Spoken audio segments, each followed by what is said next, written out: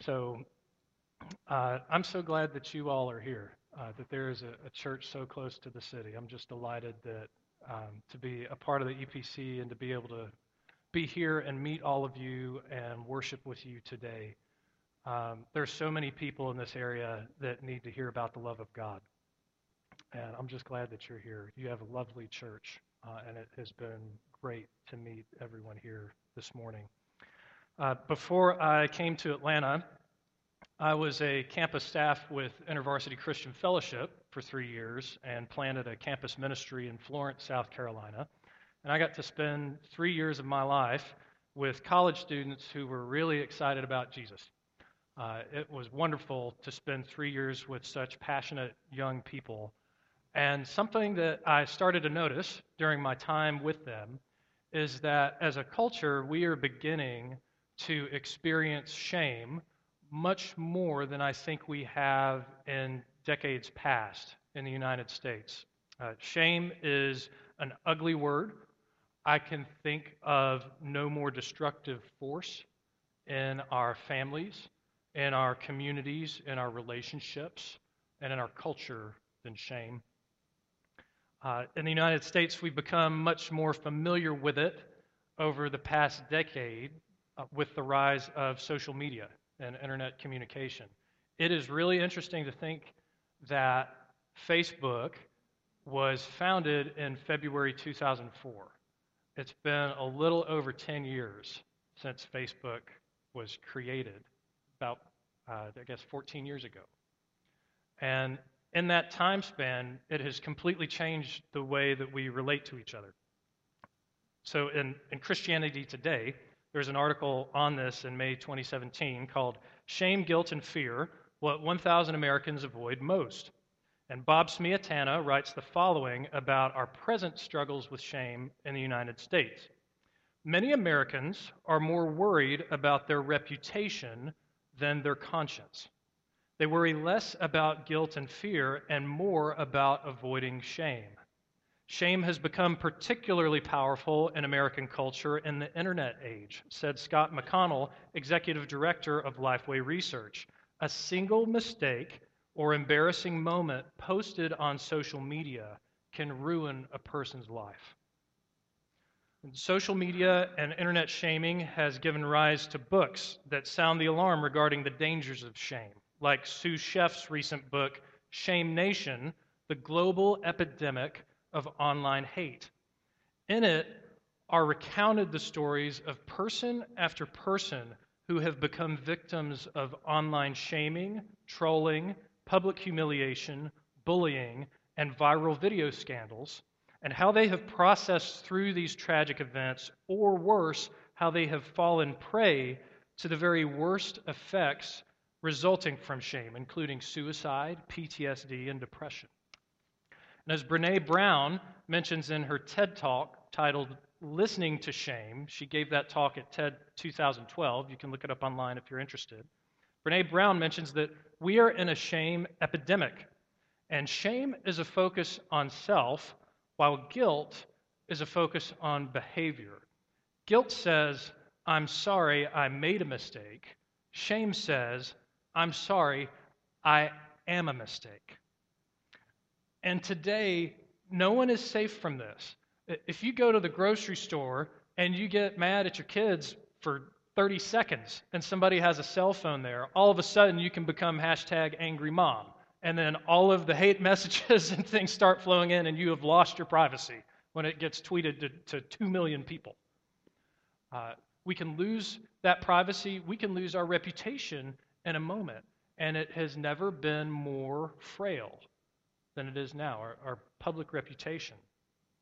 So in such a culture, how are we supposed to live in that?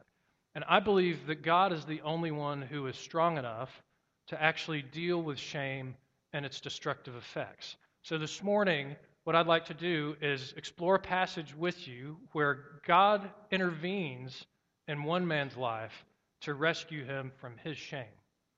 And so if you'll turn with me to John chapter 2, verses 1 through 11, I'll be reading from the English Standard Version. This is early in Jesus' ministry, just shortly after he has called the first disciples. On the third day, there was a wedding at Cana in Galilee, and the mother of Jesus was there. Jesus also was invited to the wedding with his disciples. When the wine ran out, the mother of Jesus said to him, "They have no wine." And Jesus said to her, "Woman, what does this have to do with me? My hour has not yet come." His mother said to the servants, "Do whatever he tells you." Now there were 6 stone water jars there for the Jewish rites of purification, each holding 20 or 30 gallons. Jesus said to the servants, "Fill the jars with water." And they filled them up to the brim. And he said to them, "Now draw some out and take it to the master of the feast." So they took it. When the master of the feast tasted the water now become wine, and did not know where it came from, though the servants who had drawn the water knew, the master of the feast called the bridegroom and said to him, "Everyone serves the good wine first, and when people have drunk freely, then the poor wine. But you have kept the good wine until now." This, the first of his signs, Jesus did at Cana in Galilee and manifested his glory, and his disciples believed in him. This is the word of the Lord. Thanks be to God.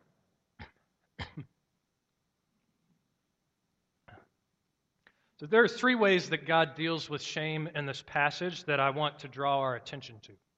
First is that God chooses to deal with shame because God wants to, and he is merciful. Second, God deals with shame by discreetly giving you credit for what Jesus has done. And third, God deals with shame by paying the enormous cost that we owe out of his own inexhaustible resources. So first, God chooses to deal with shame because God is merciful and he wants to. To understand the full context of this story, we have to learn a little bit about first century Palestine. And according to D.A. Carson in his commentary on the Gospel of John, a wedding celebration in this culture could last as long as a week, and it was the groom's responsibility to provide for everything involved, especially the wine.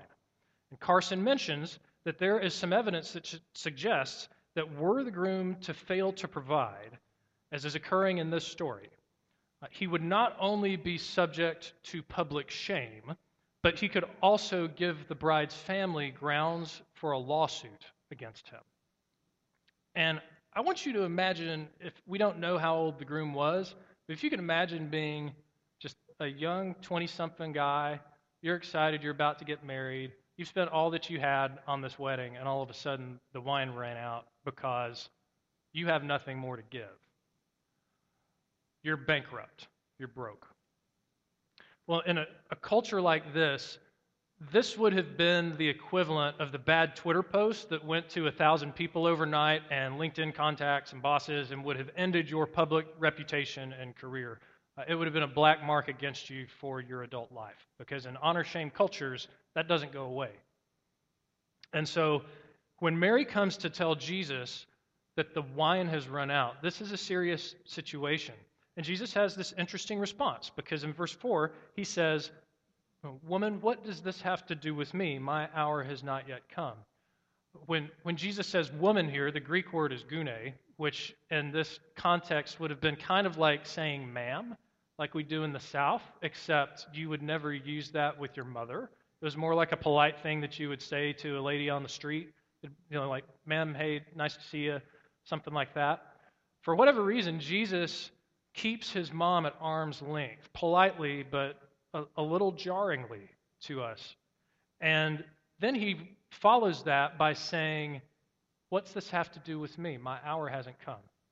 We have to understand that in John's gospel, Jesus' hour is when he is crucified for the sins of all humanity and all peoples are drawn to him. We see Jesus say that his hour has come for the first time and derailed from that mission. John has also labeled him not just as a rabbi, but he's labeled him as the creator God, the one who created everything. In chapter 1, he said that Jesus is the eternal Word through whom all things were made. And now he's just called the first disciples, and they haven't fully figured that out yet. But Mary realizes that Jesus can do something to help. She's had these angelic visitations that have told her that her son is going to be the savior of the people and that he's going to rescue them from their sins. We can wonder if Mary even really fully knew about Jesus' divinity. It would be kind of interesting to know that your child is actually God in the flesh and not just your baby. But for Mary, we know that she probably knew something, and because of that, she comes to Jesus for help. But Jesus chooses in this instance to respond and to act. He doesn't have to. It's not necessarily mandated for him to intervene on the bridegroom's behalf. But Jesus allows himself, as he did many other times, to be approached, pulled aside, inconvenienced, and asked to intervene in a situation, and he does so because he has mercy on the groom. So, first, God chooses to deal with our shame not because he has to, but because he wants to and he's merciful. Second, God deals with shame by discreetly giving you credit for what Jesus has done. Take a look at verses 8 through 9. It's Jesus speaking to the servants. He says, "And he said to them, 'Now draw some wine out and take it to the master of the feast.' So they took it. When the master of the feast tasted the water now become wine and did not know where it came from, although the servants who had drawn the water knew, the master of the feast called the bridegroom." No one knows what Jesus has done here except for the disciples and the servants. I wonder if this is why Jesus holds Mary at arm's length in verse 4, because if Mary is asking him to do something in a public context, he realizes that he can't actually say okay and go do it where everybody finds out about it, or else the groom is going to be shamed and then his life is going to be ruined. It won't do any good.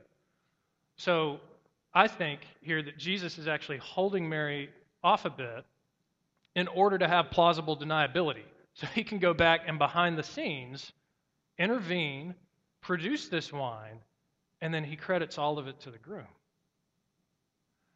And what's interesting about this is that this is what Jesus did when his hour came, too.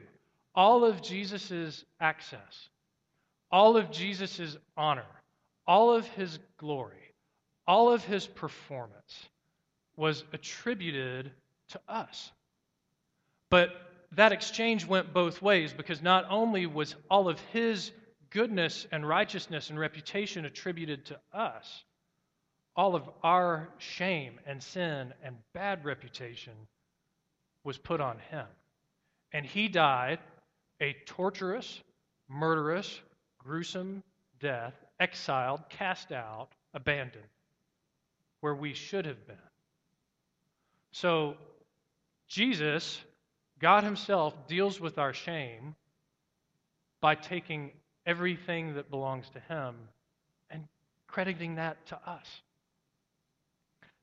This is why Paul can say in 2 Corinthians 5 that God made him to be no sin who knew no sin, so that in him we might become the righteousness of God, that all the righteousness and glory of Jesus would actually be placed on us. So second, God deals with shame by giving you credit for what Jesus has done. And he goes behind the scenes to rescue this bridegroom.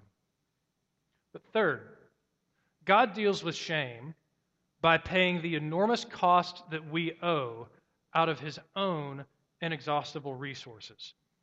When the wine is brought to the master of the feast calls it the good wine. And D.A. Carson also mentions in his commentary that in the ancient world, wine was often mixed with water, and it was diluted to about a third or a tenth of its original strength, which made it more like a light beer in regard to its alcohol content rather than what we would go get at the store. That would be considered, according to him, strong drink. However, even though the wine is mixed and diluted, and people have gotten into all sorts of arguments about was this really alcohol, right? Was it just grape juice? And I'd like to answer that for you. So the thing is that when the master of the feast says that, in general, once everybody has drunk freely of the wine, then the good wine is put away and they bring out the poor wine, right? But you've saved the good wine until now. When he talks about people drinking freely, the Greek word used there is methustosin, and it literally means when they have gotten drunk.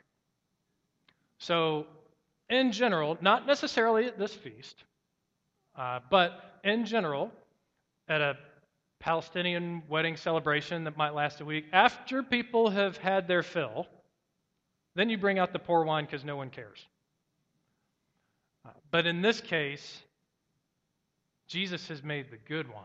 So we can know two things about what was happening with Jesus' wine here. One, it had alcohol in it. And two, it was really good. And let's look at just how much wine Jesus made.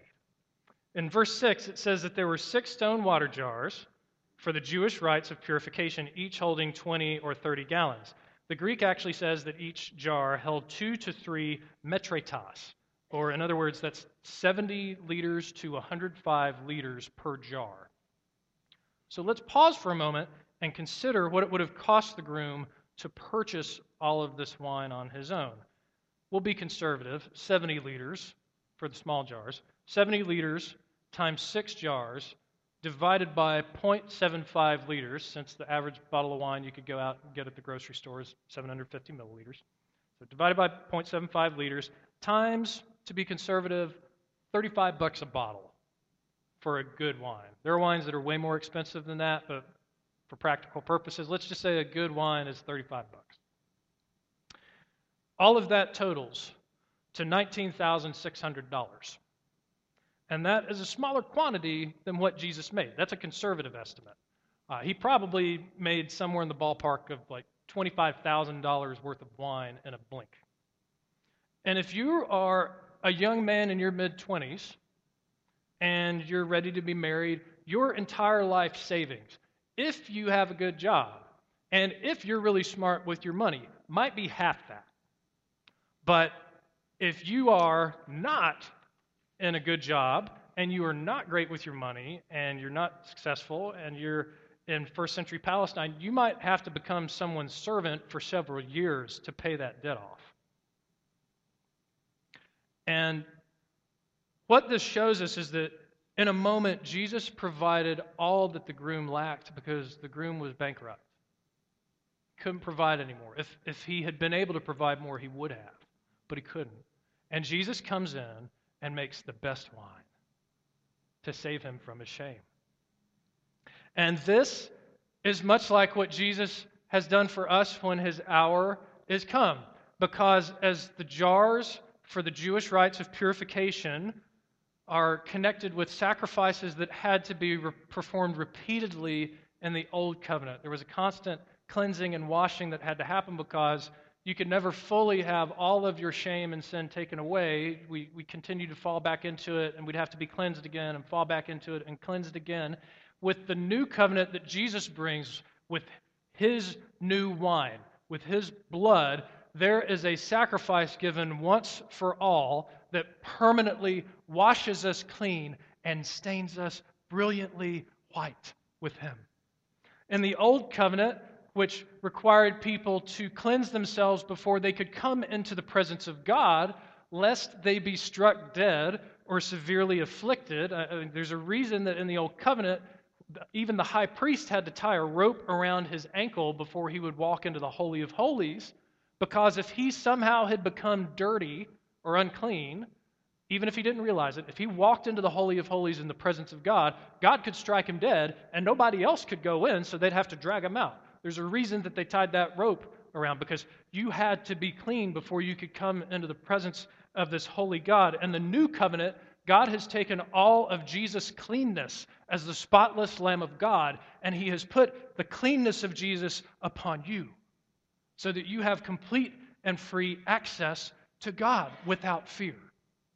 And as the Old Testament law had the power to show you what it was to live a holy life, but condemned you and had no power to redeem you from your guilt and your shame when you failed to live up to it, the gospel of the new covenant proclaims to you that all of the punishment the reputational degradation, the shame, the just broken life that you had, all of that was placed upon Jesus, and in exchange, he died for you, and God the Father placed all of his reputational honor, all of his wealth, all of his privilege, all of his access upon you. And that is how God revealed his glory through this sign as the Messiah, that Jesus revealed his glory as the anointed one, as our rescuer, and how the disciples believe in that. So where does this leave all of us? If you're here and you are not a Christian, I'm not sure how to deal with shame other than Jesus. Because if you place your reputation and your worth in what you do, or in your career, or even just good behavior in society, people can take that from you. But Jesus is offering you the opportunity to take your old life and hand it over to him along with all of that shame, and to receive in return a new life that is no longer based on your performance, that is no longer based on how well you have been a good person or whether or not you're ever trolled on Facebook, but it is hidden with Christ in God. It is an eternal life that no one can take from you because Jesus has purchased that for you with his blood. And if you live in fear of that if my career ends, then I will be worthless and life is no longer living, I want to tell you that Jesus has a life to offer to you. And no one can take it away. And if that's you, as we move to celebrating the Lord's Supper and as we close out today, before you leave here,